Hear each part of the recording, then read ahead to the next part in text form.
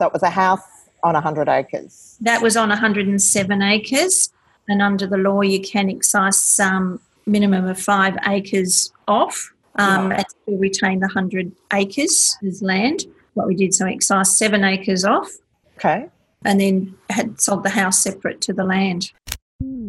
Hello, it's Bernadette Jansen, and before we get into this episode, I need to remind you that the information in this podcast is general in nature and opinion only. It should not be taken as personal advice. There are significant risks with buying and renovating property, and you should maximise your profit potential and minimise your risk by seeking independent advice that relates to your personal circumstances through your own financial planner, accountant, and any other professionals that you are working with. The examples in this podcast are for illustrative purposes only.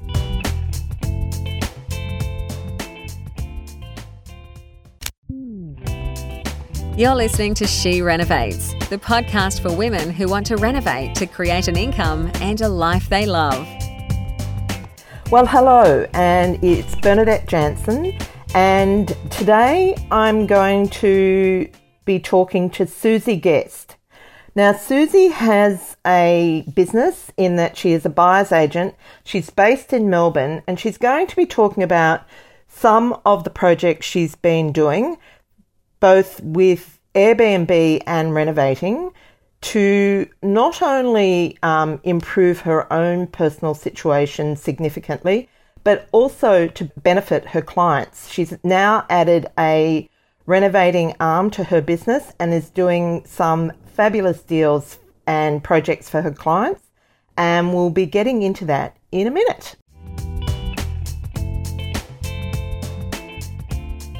So welcome, Susie, and it's really great to have you here. I was quite keen to ask you to join us for an episode because I think that you have blown some myths out of the water in terms of what you've achieved in the last 12 to 18 months. And, you know, I'd really love for you to share your story because I think it will really inspire a lot of other women that might be sort of thinking that their time has passed and it hasn't. No, definitely not. So let's get started. So do you want to just tell us a bit about yourself and your sort of renovating story or history up to this point? Okay, I started way back when I was 16 years of age, and my father went away to see my brother up in New South Wales, so I decided to paint and wallpaper and decorate the lounge room while he was away, like all teenagers do. And then that just sort of kept going from there.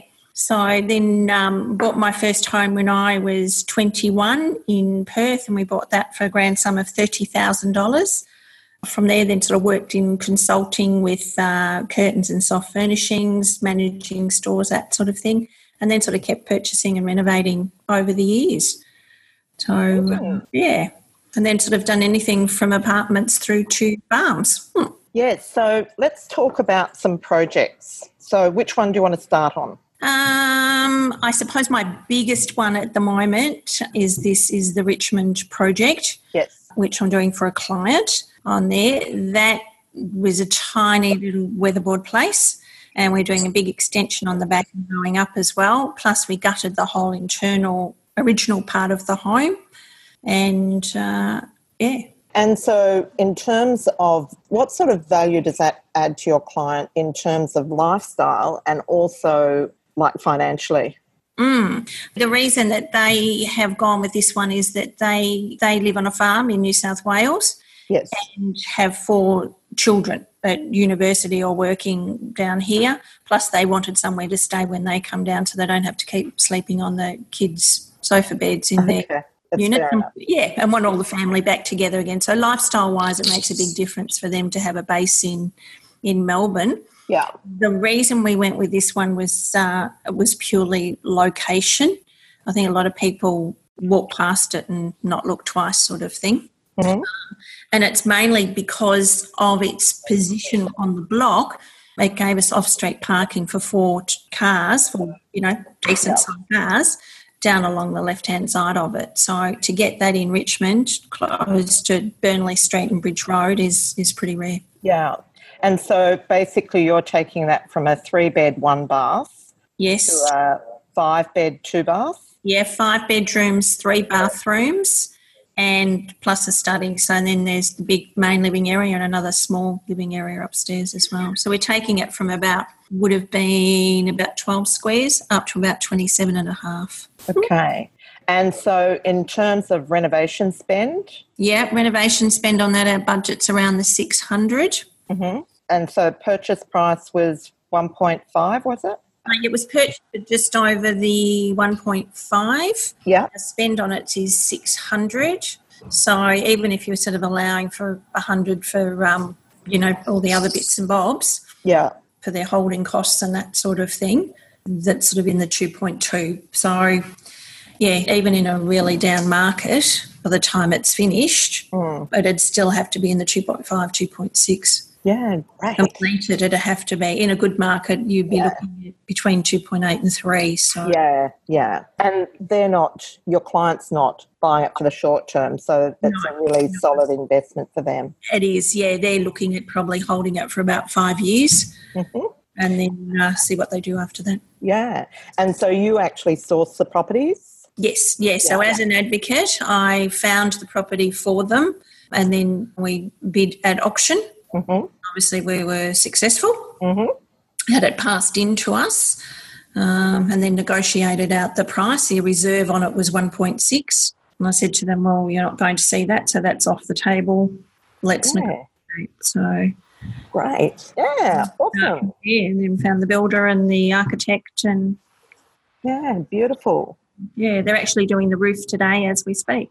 Well, that's moved fairly quickly given that you only got approval a couple of weeks ago. We've been waiting for, that's the approval for the second stage. We could do internals, the original part, but we weren't allowed to touch without the permits the external. So we haven't been allowed to paint outside or touch roofing or anything to it. So, so we've had all systems ready to go, just waiting for this. And I'm guessing that would be in a heritage overlay? It is correct. So we couldn't, I think most people probably would have knocked this down and started again, but we couldn't do that. So. No. Yeah, and the whole house had sunk on one side and was twisted. So it was a big job to get it back level and straight. Yeah, beautiful. So let's talk about some of the projects you've done for yourself in the last year. This one has sort of taken up a fair bit of time. As I said, we've also put Docklands, the apartment. Yes. So had you already purchased that? Yeah. So I'd already had purchased that one, had the kids living in that as tenants, then decided, no, we could make a lot more money by moving them. Okay. Buy kids. I buy kids, yeah. Big wide world. Yeah. So then sort of did that one up, refurbished it, painted, a bit of cosmetic work on there, and then that is now being tenanted as an Airbnb, and that's making us $500 a night. Okay, and that's awesome return. It is a great return, and we've had that now. Well, that's coming up 12 months now. Yeah. So that's averaging a month is probably 3 weeks out of the month, so 20, 21 nights each month. That is right. So extraordinary. And that's a 3-bed, 2-bath. It is, yes. Yeah. And what sort of value would that, like if you were to buy that apartment, what sort of money would you be paying for it? Now you'd be sort of in the 9s somewhere in this market. Yeah, one actually sold in the building only a month or so ago. That has a river view. Ours doesn't have a river view, and that sold 1.1. Okay. We purchased this one 3 years ago, I think it was, somewhere around there, around the 700 mark. And it's bringing you in about $10,000 a month. So, yes, yeah. So that's the power of short-term rental. Yes. In the right location, The location is everything on this. Yeah. And a good building, good secure building. Yeah. And are you having that managed? Yes, we do. Great. I don't do anything to that one. We just we use it when we want to as well, which we're actually heading up there tonight for a few nights. Great. Yeah, well, that's definitely been a big plus. So that has been a very big plus there. So then we've sort of done the cosmetic work on the house down here at Mount Martha and got this one on the market and sold. Great. And, yeah, made a profit on this one. And then we're moving to Martha Cove, ready to start there. So then we will hang on to for a little while because of the market. Yeah, yeah. And the other project that I am very interested in is the Kilmore one. Yes, that was the old farmhouse. Yes. There's a lot of people that we work with are working in lower budgets. Yep. And I think that's an awesome example of what you can do in a low budget scenario. Yeah. Yeah. And that one there, don't sort of rule out in the outer areas where you can excise land off. Yeah. But, so do you want to just describe a bit more about what that project was in terms of, so it was a house on 100 acres? That was on 107 acres, and under the law you can excise some minimum of 5 acres off and still retain the 100 acres as land. What we did, so we excised 7 acres off. Okay. And then had sold the house separate to the land. The house then became the same price as what we originally paid for the whole lot. And what did you pay for that whole lot? Was it? The whole lot back then I think was about $450. And sold the house for? And then the house and the 7 acres then went for around the 5 mark. But you'd spent a bit of money on it. We'd spent probably 100 all up on that, but then the land value was worth around 5 as well. Wow. Just by taking the house and putting them on 2 separate titles. Yeah. And did you have to get a planning permit for that? Yes, to excise the land off. You do need permits for that because it has to be surveyed and all that sort of thing. Yeah. And it wasn't a quick thing to do, but certainly a credible thing. How long did it take you to do? Oh, that one we probably did on and off. That was probably over a couple of years. Wow. One before that, we did a house on 9 acres. Yeah. And that was a new house, but it really hadn't been finished off with all the trimmings as such. So we just tidied all that one up and made 100 on that one. Oh, God. That's great. You're a superwoman, Susie. Just all over the years of renovating. Yeah, that's awesome. Yeah. And, okay, so how has it impacted your life, other than obviously the income? Yeah. Oh, look, it's just given me so much more confidence. I think prior to this it was sort of all just a bit more of a hobby. Yeah. And a passion. Yeah. And, with the kids. But, it gave me the confidence to start guest property projects and start renovating for other people. Yeah. So how many projects would you be doing at a time? Well, it depends on the size of them. As I said, this Richmond one has been a really big one. So, that's sort of taking up a fair bit of time, but then just sort of doing my own little cosmetic ones. Okay. I'm ready to take on another one now. So, yeah. Great. Yeah. Looking for something out there. Brilliant. So in terms of if you were going to bestow some wisdom on other women looking at renovating, what would be your 3 top tips? My 3 top tips would be, the first one would be to be organised and to be diligent in everything. So, really stay on top of it all. Yeah. Take lots of photos and very good record keeping. And always check your quotes to your invoices as well. Sometimes I've sort of have found where the builder might be invoicing for something that you've already paid on a previous invoice, and you'll go, no, hang on, I've already paid for that. So, well, that's different to the quotes that you originally. So be quite diligent on paperwork on the inside of it all. The next one, I'd be paying attention to detail and really know your market. So know who your avatar is on, if you're renovating for young families, professional retirees, you get that market right, and check what's selling in the area and who's buying and what they're looking for, so that you won't miss the mark there, because that can certainly save you a lot of money and make you a lot of money. Yeah, definitely. Yeah. avoid those costly mistakes on there. And my third one would be learn to be adaptable and look for solutions. So sometimes the builders and the engineers will tell you one thing because that's the easiest way for them, but not necessarily the most cost-effective way. So don't be afraid to ask the questions and see what solutions they come up with.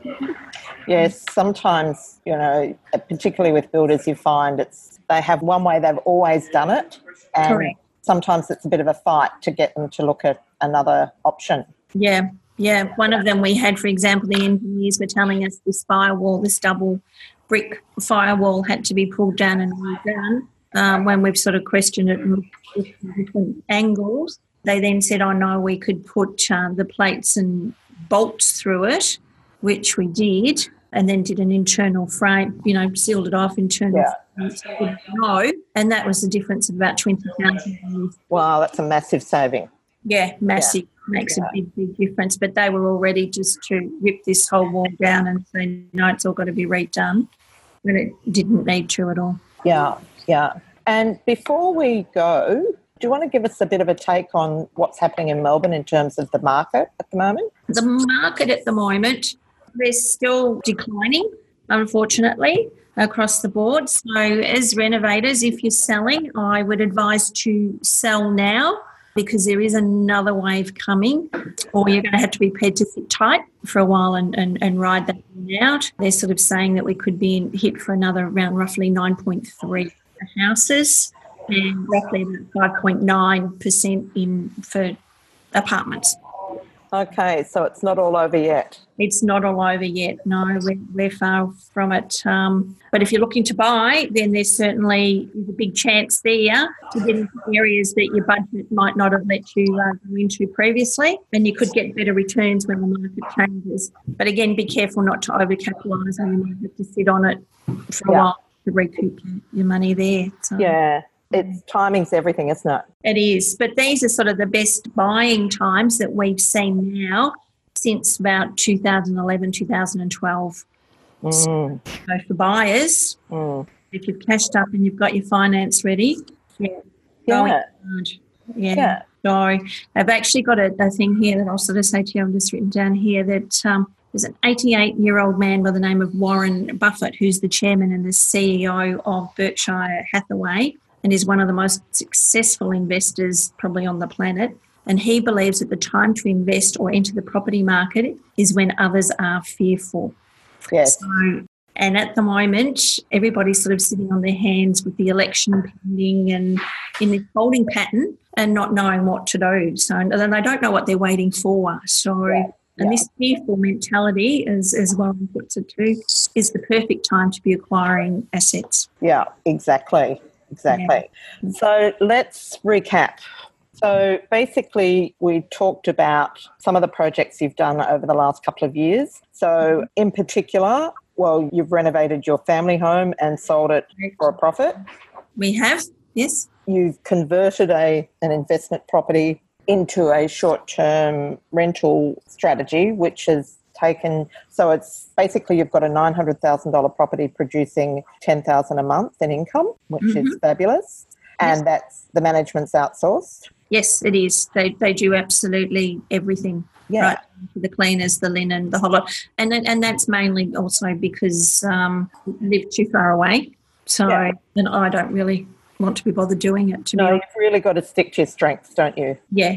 So you've added renovating to your business offering, and so are now able to renovate for clients. Yes. And I have a wonderful project in Richmond. It's going to deliver several $100,000 equity to your clients as well as a fabulous lifestyle. You've done a great country project where you bought a house and land and subdivided the house off and sold it for about that, so that you've basically got your land for free, 100 acres. Yes, we did. Yeah. So you're really versatile in your strategies and it's really delivering results, which is fabulous. Yeah, just thinking outside the square that little bit and looking at different areas. And I also now do in the business as well any colour consulting too. Oh, is there no end to your talent, Susie? So we'll just pop that one in now too. Yeah. Fabulous. So did we get some photos from you for the show notes? I did send some before and afters I think of a couple of different properties.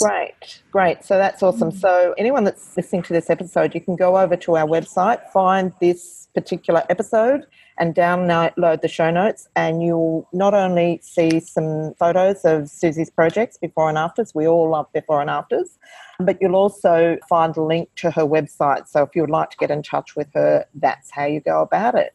Well, it's really... love to catch up and have a coffee and a chat with anyone in Melbourne. Yeah, we all love a chat and cup of coffee, so yeah, that's good. And we certainly love having you in our community. You're a great inspiration, and thank you for being on the show. Thank you for having me. No worries. Take care, Susie. Thanks, Bernadette. Bye. To discover how to harness the power of renovating, check out theschoolofrenovating.com.